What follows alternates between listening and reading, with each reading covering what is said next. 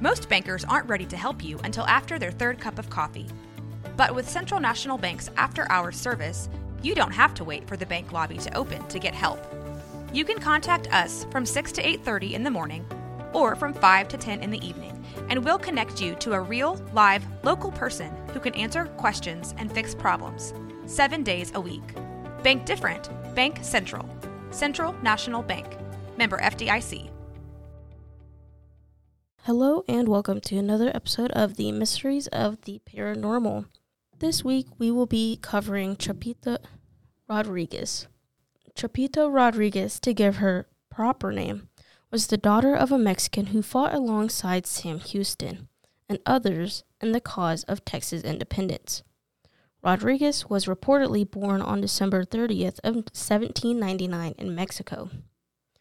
Life was unkind to Chapita, though, a marriage turned sour, and her husband walked out one day, taking their son with him. She would not see the boy again for many years, and when she did, it would cost her her life. By the mid-19th century, Chapita was living in poverty.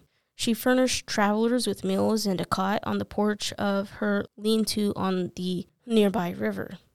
One such was a man named John Savage, who showed up one night with $600 in gold in his saddlebags. He did not live through the night. He was killed with an axe, and Chapita was accused of his murder. Legend says that another man was at Chapita's cabin that night. He was her long-lost son, Juan, and killed John Savage, taking his gold and leaving his mother to face the dreadful music that followed. Chapita was indicted on circumstantial evidence and tried before 14th District Court Judge Benjamin F. Neal at San Patricio. Although Rodriguez maintained her innocence, she refused to testify in her defense and remained silent throughout the trial, perhaps to protect her guilty son. Although the jury recommended mercy, Neal ordered her execution. She was hung on Friday, November 13th, 1863. No gallows were built for Chapita Rodriguez. She was hung and buried under a mesquite tree by the nearby river. The mesquite tree died shortly thereafter, allegedly struck by lightning, and the site of her grave has been lost to flooding since her death. She was 63 at the time of her death. Her last words were quoted as being, "I am not guilty." At least one witness to the hanging claimed to have heard a moan from the coffin, which was placed in an unmarked grave. More than a century later, on June 13th, 1985, the Texas legislature passed a resolution noting that Rodriguez did not receive a fair trial. Over the years, her ghost has been sighted in a stand of trees near where she died. Rodriguez is depicted as a specter with a noose around her neck, riding through the mesquite trees or welling from the river bottoms. At first, the legend said that she appeared only when women was about to be executed in Texas, but even there, where judicial executions were carried out at the highest rate in the nation. There have been only a few executions of women, so the legend changed. Chapita is now said to walk whenever any Texas woman is unjustly accused of the crime of murder. I would also like to give a shout out to Ghost Stories of Texas with Lone Pine Publishing. Joanne Christensen did write a story about this that is titled The Hanging of Chapita Rodriguez, and tells of a very similar story. She mentions that it is a shadow moves in the moonlight, a soft sound is carried on the wind. It is a mournful sigh, then gentle sobbing that can be heard above the soothing sound of the river. Suddenly, a dark shape can be seen, the silhouette of a woman gliding along the path near the water. At the base of an old mesquite tree, the figure passes. Her head tilts slightly back, and she emits an unearthly wail. The cry pierces the night air, freezing the blood of anyone who hears it. It is the last sounds of Chapita Rodriguez, who suffers eternally for the injustice committed nearly a century and a half ago. If you would like to hear the story further, you can go check out Terrifying Tales. That is also on this. You can find that wherever you get your podcast or at Rogue Media Network to hear the full story. Again, that is Ghost Stories of Texas by Joanne Christensen. That is published by Lone Pine Publishing. So thank you for letting us read that on Terrifying Tales, Lone Pine.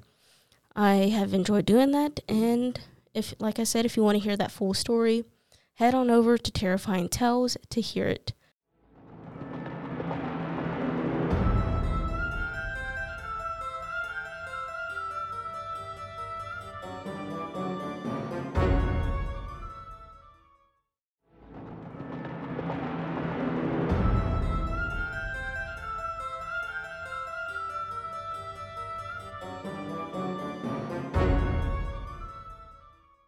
Do you like haunted houses? Think you might have psychic abilities?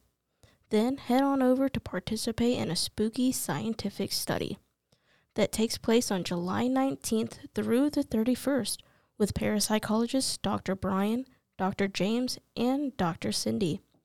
They will be conducting a study of ESP abilities in Waco, Texas. So, if you'd like to hang out in a haunted house and a beautiful church with parapsychology researchers while testing your own psychic abilities, come on over and join them. For further information on how to participate, go to the Waco Ghost Facebook page, facebook.com/Waco Ghosts, or contact Cindy Little at wacoghosts@gmail.com.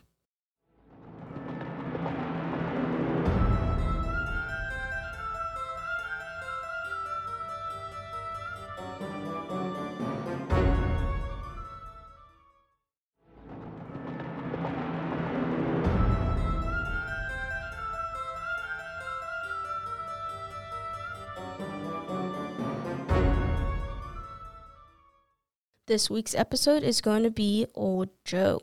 The story today tells of a good-hearted woman who was wronged by the one charged with her care and her revenge from beyond the grave.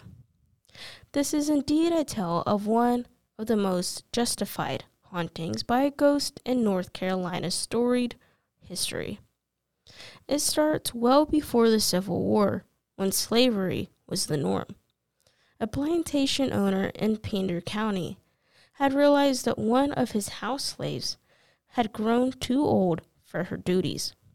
Old Joe, as she was known, had been good to the family, helping to raise the children and take care of the house for as long as the master could remember.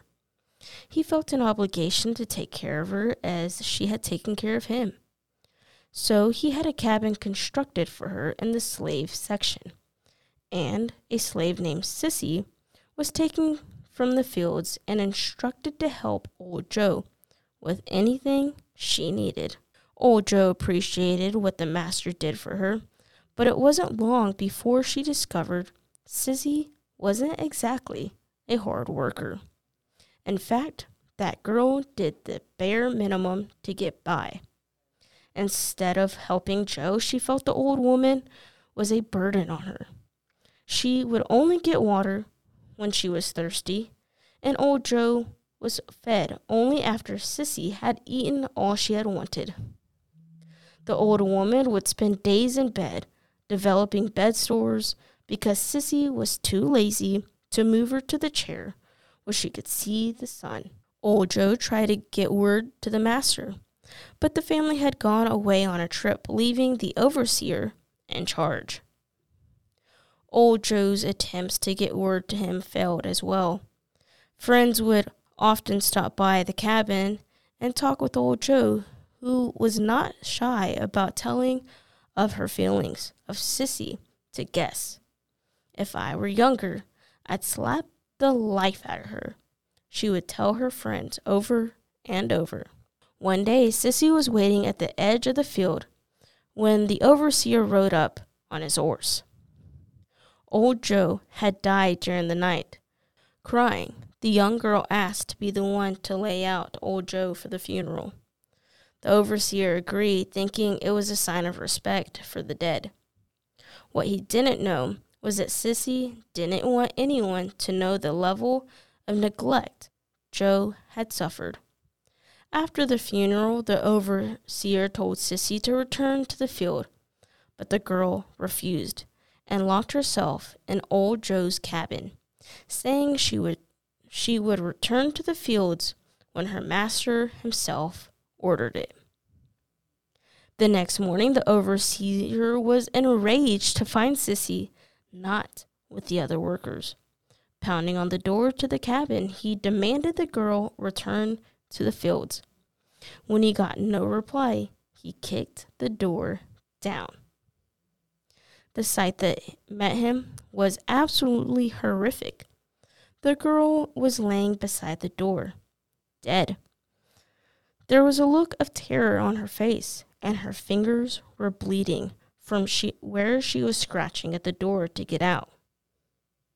Her face was bruised, and both her eyes were nearly swollen shut. The overseer couldn't understand how this had happened. There was no one else in the cabin and no sign of forced entry. The overseer was stumped. The other slaves knew exactly what had happened.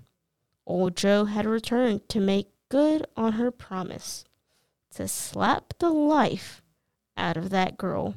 I want to thank everyone for listening to this episode of Mysteries of the Paranormal. If you yourself have a experience with the paranormal, cryptid, or you want to hear about something in specific, you feel free to DM me at Mysteries of the Paranormal on Instagram, TikTok, Facebook. You can also find me at Mysteries of Para on Twitter. You can also email me at themysteriesoftheparanormal@gmail.com. I'd love to hear from y'all. Until then, see y'all next time.